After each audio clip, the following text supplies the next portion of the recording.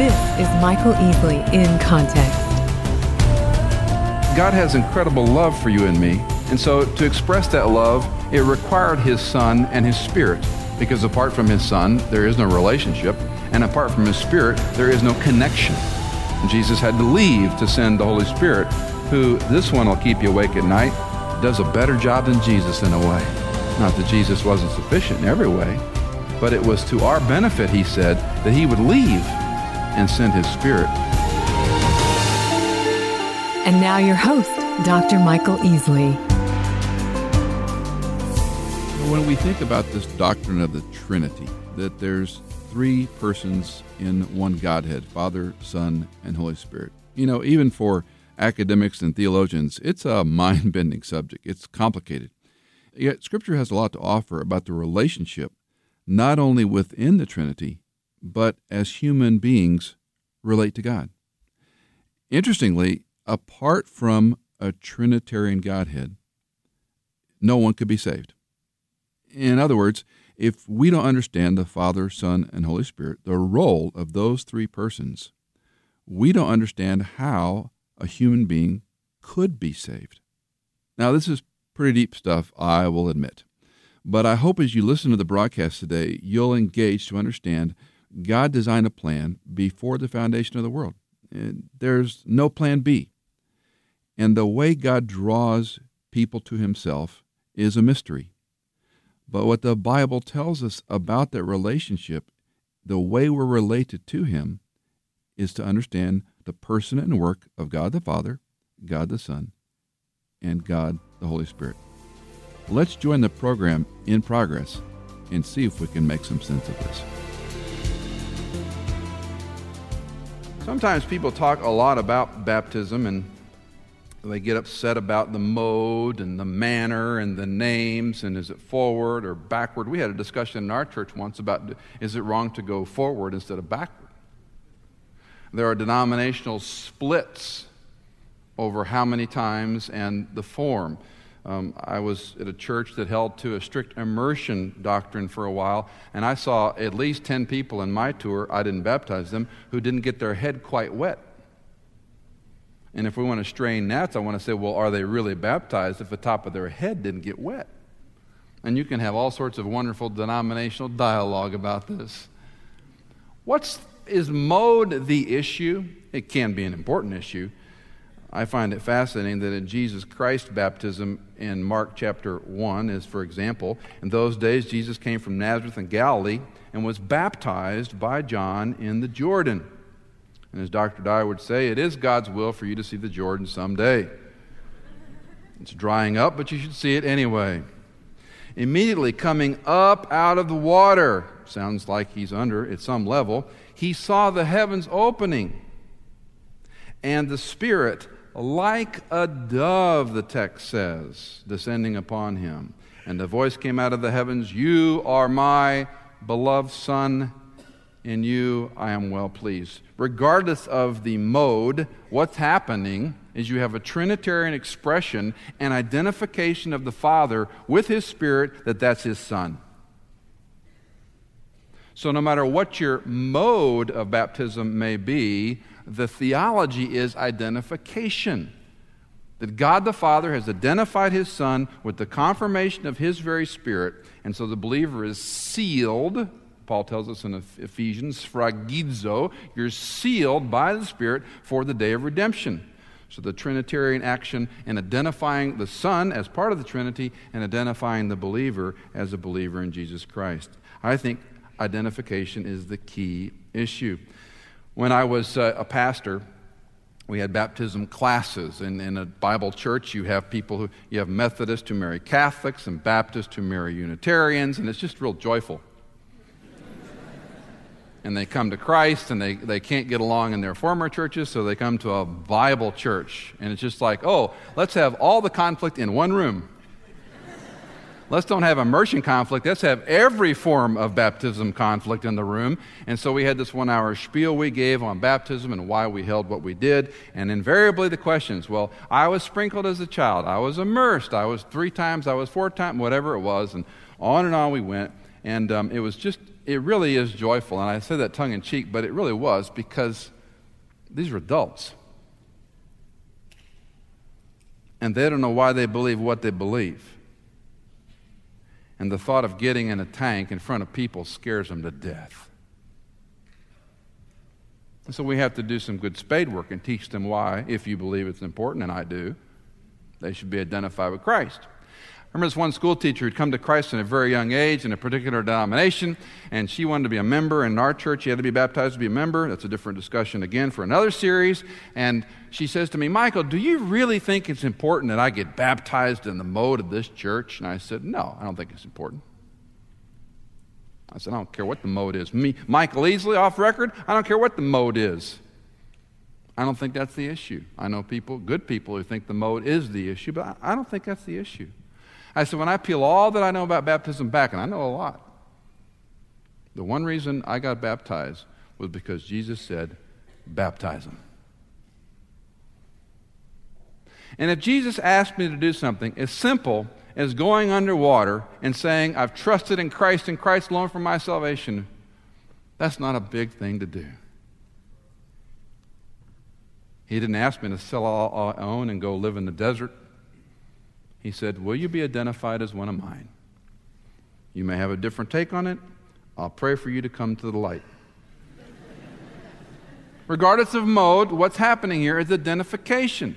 And so in this passage in our doctrinal statement, the doctrinal statement issues, there is a Trinitarian Godhead expressed in the Great Commission, the Father, Son, and Holy Spirit. There's a third passage.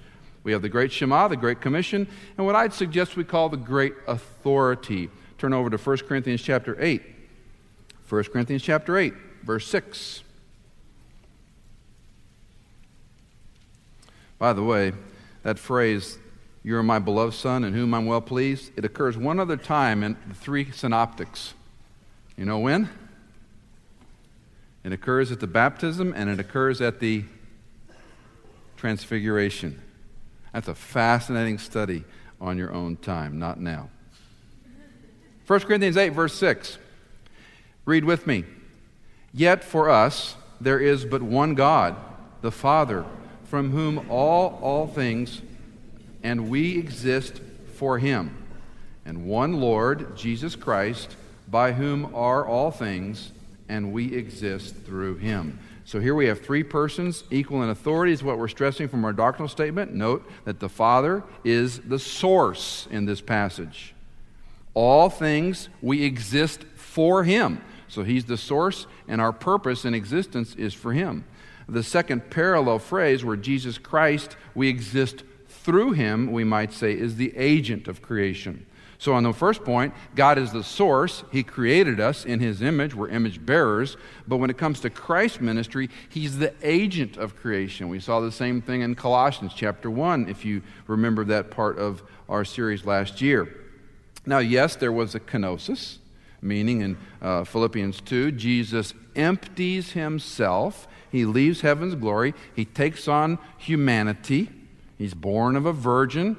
Galatians 4:4, at the proper time, God sent forth his Son. He interrupts linear time. He sent forth his Son, born of a virgin, born under the law. There's a context.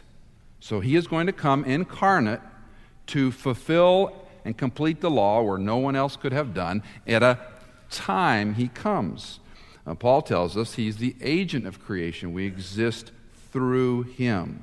So again, our doctrinal statement uses these three sort of benchmark verses to talk about the Trinitarian doctrine. Let me give you one more, and I'm going to call it the Great Unity and Diversity.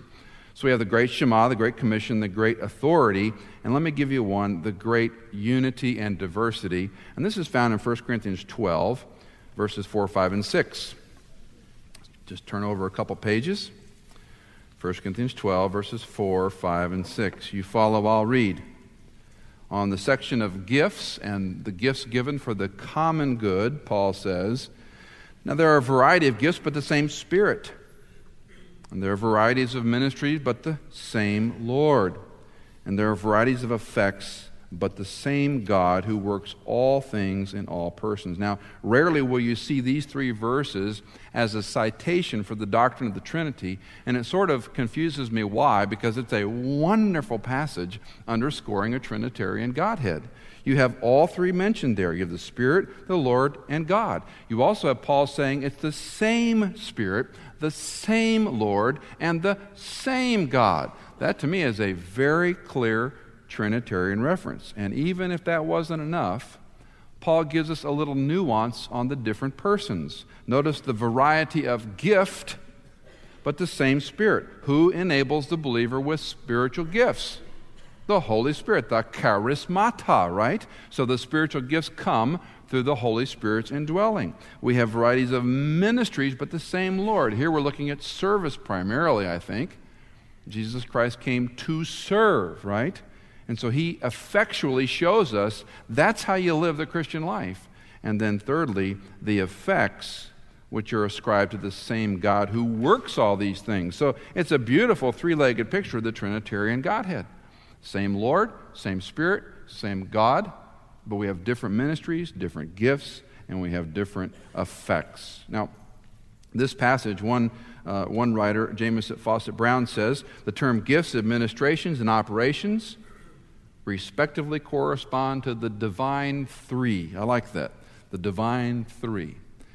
I heard J.I. Packer speak a few months back over in the western suburbs at a church out there, and he stood up and he was talking about the Trinitarian doctrine, and he said, I'd like for you to think about the Trinity as the divine team. And he said, think about that for a while. So I've been thinking about that ever since, Dr. Packer. The divine team, that sounds pretty good. You know, any illustration about the Holy Spirit stands on 3 of 4 legs at best, right? But I would say Packer's wobbles less than most. That's a pretty good picture. The divine team, the divine three. You have the same idea taught in Ephesians 4, verses 4, 5, and 6. Now think about these 4 points. The great Shema, monotheism, one God. The Great Commission, you have the triune Godhead sending us to make disciples of all nations. So you have monotheism, you have identification. Thirdly, you have the great authority. And here we have the Father, Son, and Holy Spirit are all God. It's amazing how many people will resist the notion that Jesus is God. Jesus Christ is God. He's not a little God. He's not a chip off the old God. He's God. He's fully God and fully man. And oh, by the way, the Holy Spirit is also God. And fourth, we have this unity and diversity, what I would call the same God, but diverse ministries. Now, we don't have the word Trinity in our Bible. That's the fact we have to acknowledge. There are many passages, scores of them, that will teach about a Trinitarian doctrine and how we got there. It is clear we don't have it.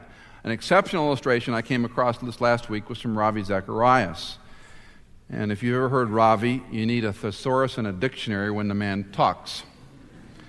His vocabulary makes mine sound like a third grader. It's amazing, but this illustration, even I can understand. Listen to what he writes. This is from Can a Man Live Without God? You know that in space you can move 3 ways. To the left, to the right, backwards, forwards, up, or down. Every direction is one of these 3 or a compromise between them. We call them 3 dimensions. Now notice, if you're using only 1 dimension, he writes, you could draw a straight line. If you're using 2 dimensions, you could draw, say, a square made up of 4 straight lines. And if you add the 3rd dimension, you could have what we call a solid body, a cube or a box. Think of it like a lump of sugar. And it would be made of 6 squares in 3 dimensions. Then he writes, do you see the point? A world of 1 dimension would be a world of straight lines. A world of 2 dimensions, you would still see straight lines, but it takes many lines to make 1 figure. In a 3-dimensional world, you still get the same lines, but you get an advanced level of dimensions. They are more real and more complicated in their levels. You still have them. They're combined in many different ways, And you couldn't imagine having them unless you knew the simpler dimensions. Now, I don't know what those fractals were called on your Windows program when you set your window to go to those, gyrating color schemes. Some of you use a media player or maybe iTunes, and just to see if you're awake. And you have those little geometric things you can pull in with 256,000.6 million color iterations. And they just, they almost make you dizzy, some of them, watching them, right? They're so fantastic. And you kind of, instead of reading theology, you just watch those geodesic things go on your computer. And those require 3 dimensions, essentially, correct? A CAD, but you have to have a straight line to get there. You have to have a box to get to the 3 dimensions. And if you want to measure someplace in space, you've got to have 3 points. And so there's a lot of traction to this type of philosophical thinking about this. Well, why is the Trinitarian doctrine important? Number one, I would say that God had a perfect community in the Father, Son, and Spirit, and He wants that community in the body of Christ. Secondly, God has incredible love for you and me. And so to express that love, it required His Son and His Spirit. Because apart from His Son, there is no relationship. And apart from His Spirit, there is no connection. And Jesus had to leave to send the Holy Spirit, who, this one will keep you awake at night, does a better job than Jesus in a way. Not that Jesus wasn't sufficient in every way, but it was to our benefit, He said, that He would leave and send His Spirit. And of course, it fulfills the new covenant. Oh, by the way, we worship a God that has made a perfect way through His Son's obedience and through sending His Spirit. Why we believe what we believe is not important. It's crucial. And we don't just believe the Bible because it's the Bible. We don't believe the Bible because it's true. We believe the Bible because God has revealed Himself in His Word. You are believing the God of the Word, not just words on paper that talk about God. The only reason this book is true is because of the author, not because we've proven it to be true. The Bible isn't reliable. The Bible is true. The Bible is true because God is true. 3 very practical implications. Number 1, salvation and redemption require the Trinitarian Godhead. For you to be saved, for me to be saved, for us to be redeemed, it required the Father, Son, and Spirit. You cannot be saved according to a New Testament or Old Testament biblical theology apart from the Father, the Son, and the Holy Spirit. The Son pays for your sins and mine, but it is the Spirit who indwells us, who fulfills the new covenant, the other piece of this, to show that we are saved and redeemed. Second practical implication is fellowship. We talk a lot about this. I go to a church, and I don't think they can say 5 sentences without using the word community in their language. It's such a funny word to me. We all talk about community, community, community. I'm going to go, I don't see any community. Where is the community? We talk about it a lot. Are we really in community with believers? You perhaps have more community in this context than you're ever going to have again in your life. Unless you're a leader and you lead in community. And you pull people together and you go out of your way and you get messy with some people that are just downright messy. And you have a small group or a Bible study, or you reach out to a friend who's not a believer, or if you're going to have community, it takes someone who has a heart for community. And I think there is a very serious parallel in John 14:15 and following, that the Father desires fellowship with His own. And that's where the Holy Spirit comes in. It's a community of believers. You have to believe that a community of believers are going to make you a better follower of Jesus Christ than not having a community of believers. That's where the body comes in. So we can talk a lot about it. Show it to me. Show it to me. Let's do it as a body of Christ. Third and last, we have access to God through the Trinitarian doctrine. Ephesians 2:18 is a passage to jot down. The only way I understand the Bible, the only way I have intercessory ability with God the Father is because His Holy Spirit indwells me. And I don't understand that at all, men and women. I don't get it. Maybe you can explain it to me. But the moment you trusted Jesus Christ, His Holy Spirit became your permanent roommate. And His job is to make you more like Christ, to make me more like Christ than before. So I have the permanent issuance of the Holy Spirit indwelling in you, indwelling in me, to enable us to relate to Jesus Christ, who lives to make constant intercession before the Father for you. So the way we understand the Trinitarian doctrine is not just academic. It's our salvation and redemption. It's our fellowship one with another. And it's the way I have access to God is through a Trinitarian relationship, Father, Son, and Holy Spirit. John Calvin has done us a favor taking much of Martin Luther's writings and putting them in different forms and devotions. And with this issue from his December 11th entry, I close. Calvin writing Luther in a lucid way for us to read. You must simply believe this. No matter how clever, sharp, or intelligent a person might be, the human mind will never be able to fully comprehend it. If human wisdom were able to grasp this, then God wouldn't need it to reveal it from heaven or announce it in His Holy Scripture. So you should say, even though I cannot completely comprehend it, I believe it and I confess it, that there is one eternal God who is also three distinct persons. The Holy Scripture is God's Word and says that is the way it is. I will live by what it says. Why you believe what you believe isn't important. It's crucial. You know, as you and I drive on a daily basis, there are signs along the road, there are signal lights, there are crosswalks, all kinds of laws that we can choose to obey as motorists. We might cheat a little bit on the speed. We might not come to a complete stop. Maybe we don't use our signals when we're turning left and right. But all those laws are there for a reason, right? They're there to keep us safe, to keep other people from running into us, so forth and so on. I don't like some of those laws. I mean, frankly, I don't like driving 55 miles an hour when there's no one else on the highway. I'd much prefer driving, well, let's just say a lot faster. And I don't always like coming to a complete stop. I mean, it kind of spills my coffee. Laws are there for a reason. I may not like them, but I have a choice to either follow the law and, let's say, stay out of trouble, or not follow the law and get in trouble. When it comes to Scripture, it's not simply, okay, I obey the stop signs and the stop lights, and I yield and I use my signal. When we read the Scripture, we make a decision, is this the very Word of God?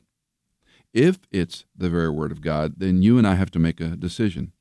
Do I believe all of it? Do I piecemeal it? Do I believe those parts I accept? The parts that are too difficult, you don't really take that literally, do you? Well, this is why the concept of why we believe what we believe is critical. Because if you are choosing to believe something and your eternal destiny hangs in the balance, wouldn't it be good to know you're believing the right thing?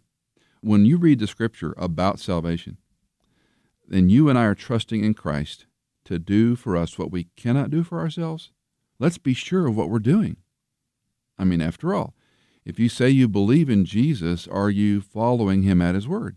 Have you trusted Him at His Word? And if His Word is sufficient to give you and me eternal life, would it not follow His Word is more than sufficient to help us live this life?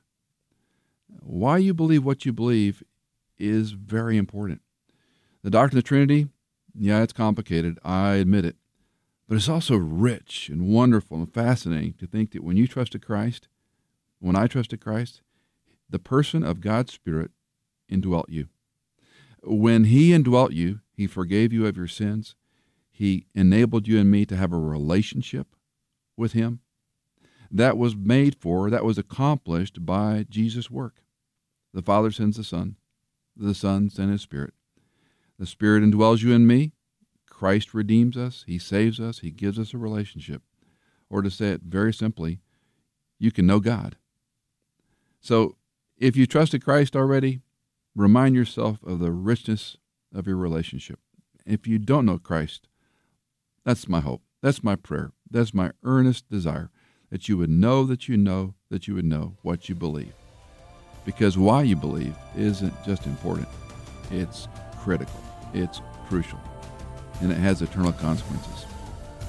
This is Michael Easley in Context. Hope you'll join us on the broadcast tomorrow. If you have questions or comments, please let us know at michaelincontext.com. Thank you for listening to Michael Easley in Context.